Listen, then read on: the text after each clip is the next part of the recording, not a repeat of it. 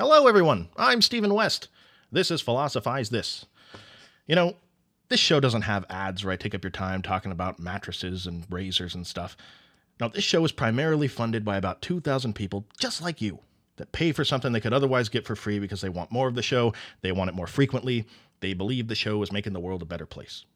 They do this using a crowdfunding platform called Patreon, which you can find out more about on the website philosophizethis.org, along with information about an Amazon banner that supports the show.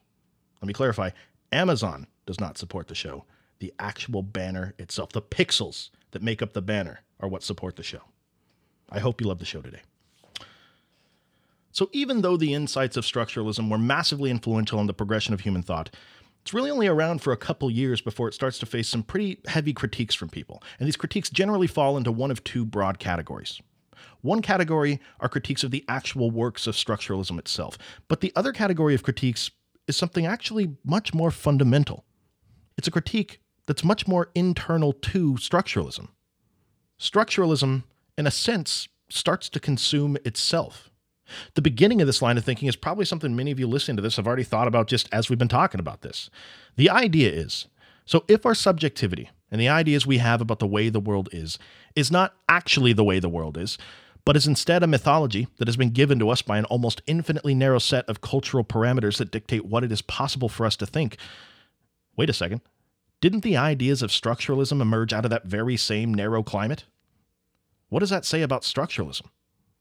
A little further down that line of thinking, what would happen if the fields of economics, anthropology, sociology, history, and most importantly, philosophy, what would happen if people that were internal to those fields were to use the insights of structuralism to examine their respective fields and uncover the structures underneath them? What happens when you use structuralism to analyze structuralism? These questions, and many of the questions that are to follow, and the problems that you arrive at when you actually do the legwork implied there, this all led a group of thinkers to become increasingly dissatisfied with structuralism. This group eventually became known as the post-structuralists, but to history, a core group of them would eventually become known as post-modernist philosophers. Now, I want to speak very generally for a second about what is meant when someone references postmodernist thought or postmodernist philosophers, because there are a couple different answers to that question. See, in one sense, there's no neat and tidy way to nail down the definition of postmodernism. You know, I've heard it said before that if you're listening to somebody speak, the more they throw around the word postmodernism when they're referencing some specific codified set of ideas, the less likely it is they actually know what they're talking about. And the reason why that's the case is because even within groups of postmodern thinkers, there are often huge variances in terms of what they believe, and clearly way more disagreements than agreements the more nuanced your understanding of it gets. But nonetheless, it's incredibly useful to at least understand the beginning, the context that the critique of postmodernism emerged out of. And I think when you combine that context with an analysis of several of the key thinkers that have done work in this area over the years, you can at the very least understand how postmodernism fits into the state of the Western world over the last 50 years or so. And I think the best place to start if you wanted to do something like that is just to look at the actual word itself, postmodern. What is meant when someone says that something is postmodern? Well, of course, the prefix post means after, or implies that we're beyond something. So the real question is, what does it mean to say that we are beyond modern? Well, regardless of the way the word modern is used in a colloquial setting or just in casual conversations among people, within philosophical discourse, the word modernity has been used for centuries by this point to specifically reference the goals, projects, and attitudes of the Enlightenment. Reason instead of faith. Induction instead of deduction. Science as the dominant method of arriving at truth and objectivity, proportioning your belief to the evidence, and so on. To a postmodernist thinker, none of these things are necessarily bad in themselves. The thing that they want to get the thing they want to get beyond, are a collection of epistemological, metaphysical, and ontological assumptions that were unknowingly smuggled in by 17th century thinkers all those years ago. And we'll talk about specific examples of these in a second, but the big point here is, to a postmodernist, these assumptions have caused humanity to be incredibly misguided for hundreds of years. To a postmodernist, the attitude of the Enlightenment is a mistaken phase in the progression of human thought that's causing enormous damage the longer we don't get past it.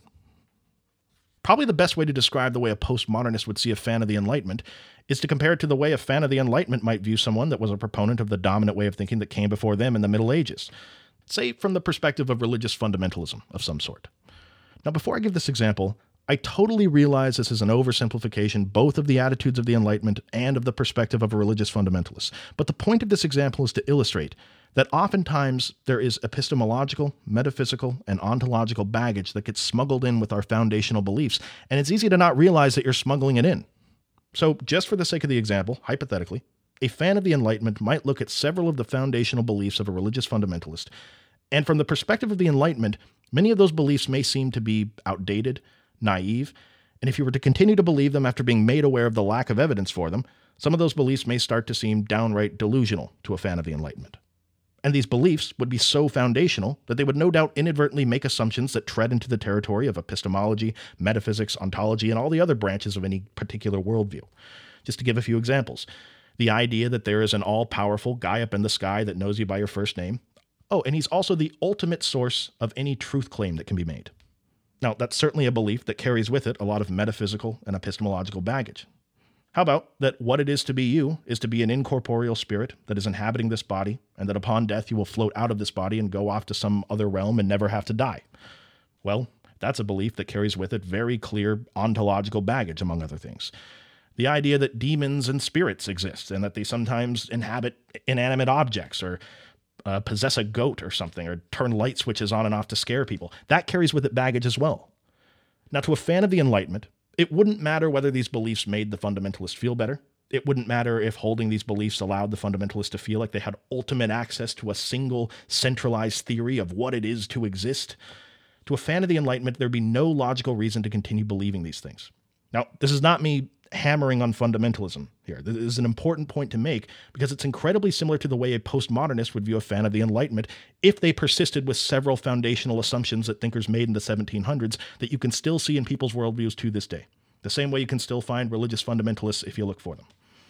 In fact, a few postmodernist thinkers have speculated that many of the assumptions Enlightenment-era thinkers made are really just extensions of assumptions made in religious societies that their societies structurally emerged from.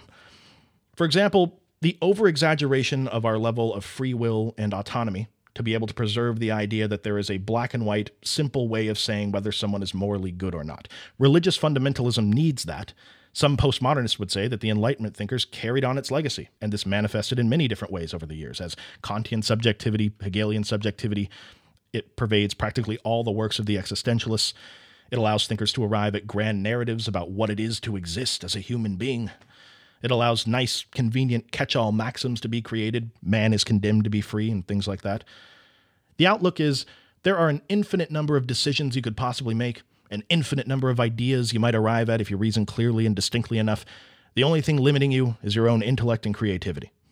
Well, this classic Enlightenment-era take on human subjectivity to a postmodernist would seem outdated, naive, and to continue to believe it based on what we know now would be delusional. That, as we've talked about on earlier episodes, to a postmodernist, what you really see when you take a deep look at human subjectivity under a microscope is that what you are is a single instantiation of an almost infinitely narrow set of cultural and historical parameters that dictate not only everything you do think, but the narrow limits to what you can think. And while it's no doubt convenient to be able to arrive at these grand narratives, and no doubt exciting for philosophers over the years to try to come up with some sort of unified theory, the ultimate take on what it is to exist, not too different from the fundamentalists they claim to despise, that convenience to a postmodernist is no reason to persist in a delusional belief. Now you may be saying, well, who cares? I mean, it's not like this take on subjectivity was crucial to the projects of the Enlightenment. I mean, can't you be a fan of everything else the Enlightenment had to offer and just concede this one point? Well, let's talk about another point of disagreement between postmodernists and Enlightenment thinkers. One classic idea that stems from the Enlightenment is that there is an objective reality that we all exist in. We have access to this reality through our senses. Yes, our senses are flawed, but let's be realistic here. They ultimately are the only tools we have to be able to arrive at knowledge about things. Now, the scientific method is an incredible way to use these senses to get knowledge about this reality. And while it's not going to be easy, it's not going to happen overnight, scientists are going to have to check their egos, biases, and prejudices at the door. And yeah, they're not always going to be good at doing that. But nonetheless, if we persist diligently enough, if we conduct enough experiments, we will arrive at a progressively more accurate and detailed picture of what this reality is that we exist in. To a postmodernist, this belief would be outdated, naive, and based on what we know presently would be delusional to keep believing.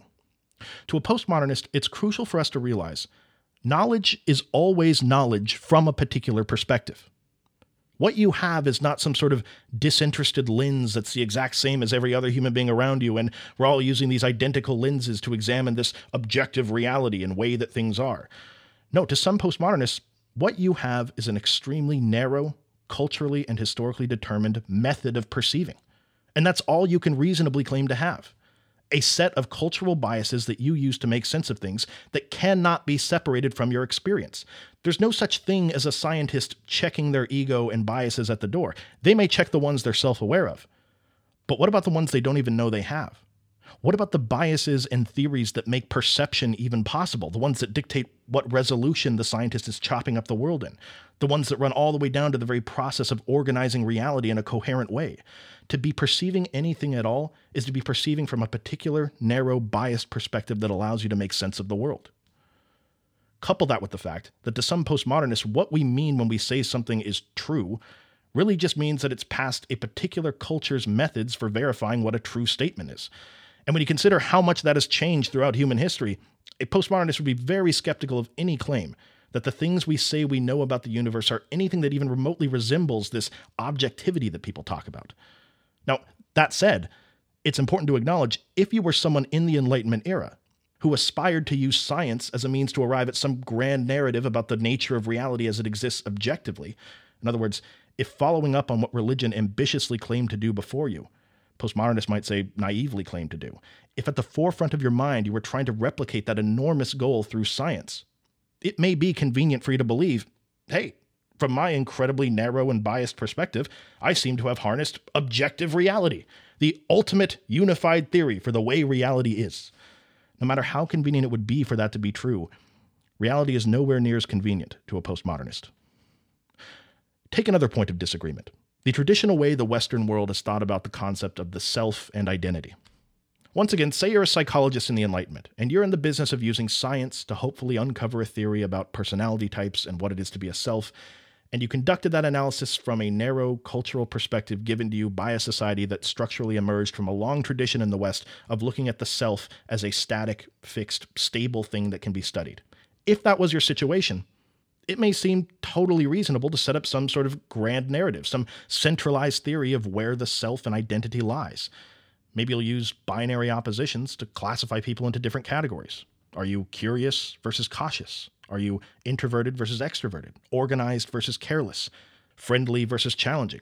And maybe you'll give them a list of statements and you'll ask them how strongly they identify with them. And based on their answers, you can give them a score on their level of conscientiousness and agreeableness and extroversion. At the end of this whole process, it is reasonable to assume that you can reliably nail down who it is that they are. And this person can look at this assessment of themselves. They can believe that identity is a stable thing. The self that you identify as, who you are, is a fixed thing. And look no further than these scores you've been given by a grand narrative designed to tell you what it is to be you. To a postmodernist, this hallmark of Western thought, this stable, fixed self that you can grab onto with both hands and brandish around and put in the About Me section of your Facebook page, that level of stability just doesn't exist when it comes to identity. And to believe that it does is an outdated, naive way of looking at it. When you really take a deep look at the self and the things you identify as moment to moment, what you see is this constantly changing, fleeting collection of thoughts and feelings and actions that vary in massive ways based on the context you're in or the people you're around or the options at your disposal. And I mean, honestly, even to try to put it in these terms is oversimplifying the way a postmodernist sees it. Like every one of these points of disagreement we've talked about here today, it's impossible to give a complete picture when we're speaking this generally about ideas, but you can at least understand the fundamental disagreement that's going on here that we'll cover in more detail in a future episode. To a postmodernist, self-identity cannot be as simple as this picture the Enlightenment paints about it. And to try to speak about self-identity solely in terms of it being this fixed thing that's determined by looking at how people relate to binary oppositions is a mistake, especially when considering those binary oppositions were created arbitrarily by people that were trying to come up with some grand ultimate theory for what it is to be a self.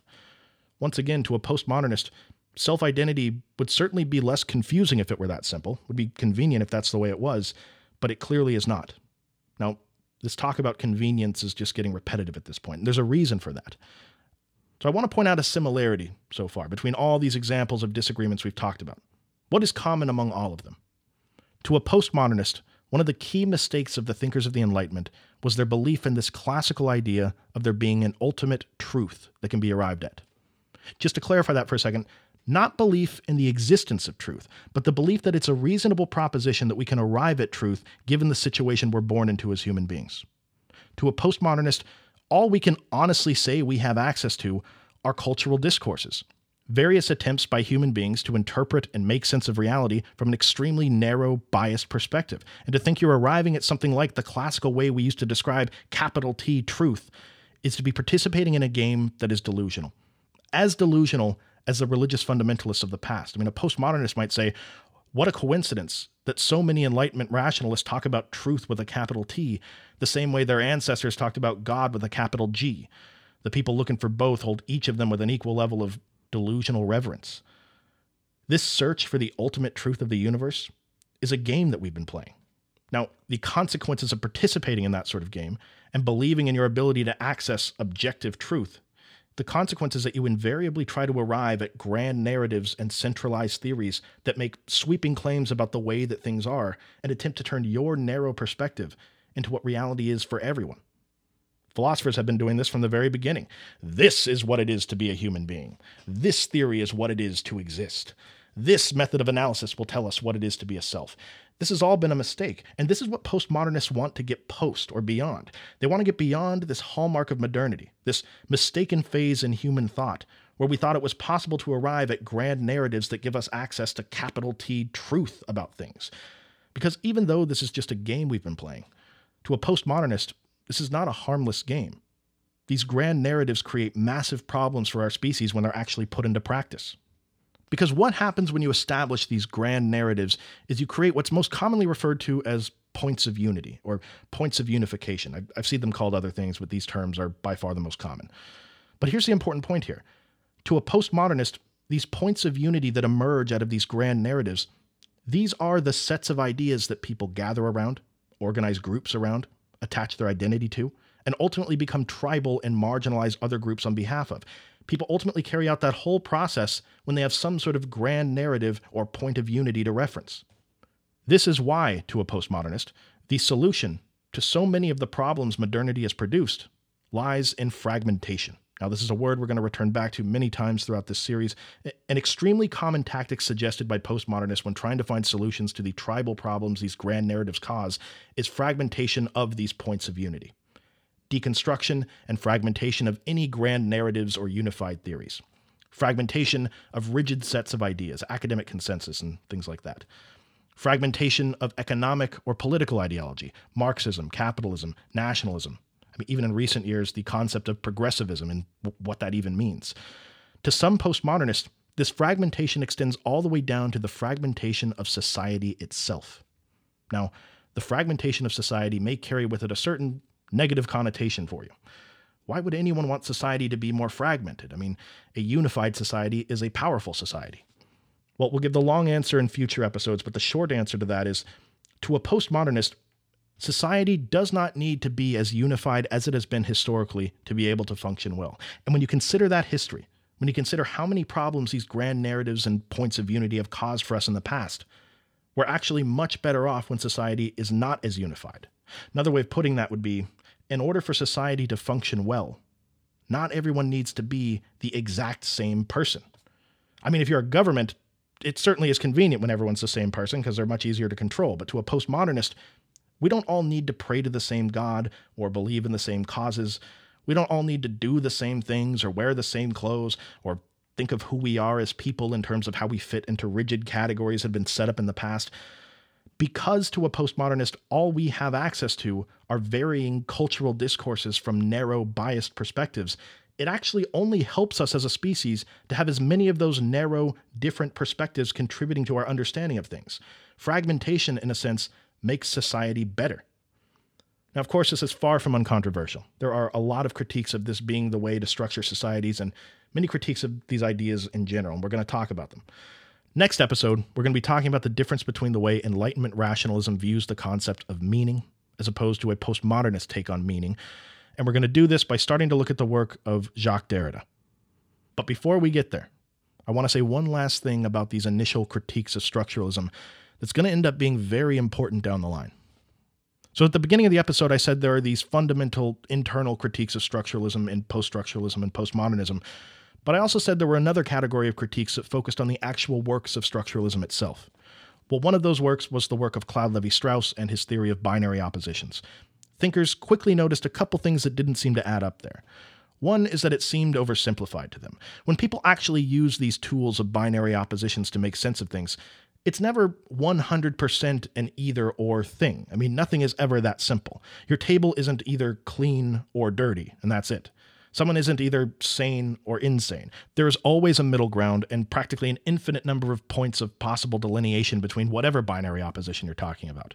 So this made some philosophers think, if anyone is ever thinking about things strictly in this either-or binary way, they're probably oversimplifying it, and they may be using some sort of grand narrative or centralized theory to justify it. Binary oppositions are cultural tools that allow members of that culture to make sense of the world around them.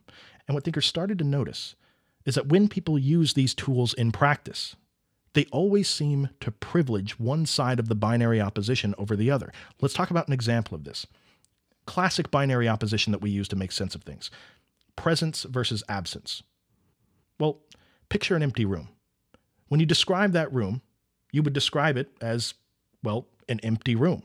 In other words, you would think of that room as having an absence of presence, not a presence of absence. Now imagine the same room with a chair in the middle of it. You think of that room as having the presence of the chair, not the absence of absence. Now, this may seem like a pointless thing to focus on, but what it seemed like to thinkers at the time is that it may be impossible to use these cultural tools without bringing privilege to one side of a binary opposition based on the context someone is in. And what follows from that is that the necessity to do that runs to the deepest levels of whatever culture is using the binary oppositions. And I'll leave you to predict how that might create problems in the future when looking at other binary oppositions we use that aren't about a chair sitting in an empty room. So thanks for listening.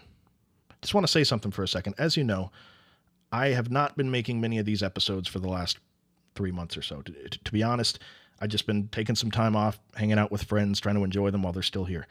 But that said, I'm a little tired of not producing these things. This is what I love to do, and I'm excited to get back to posting more frequently in the future, especially when it comes to this series in particular.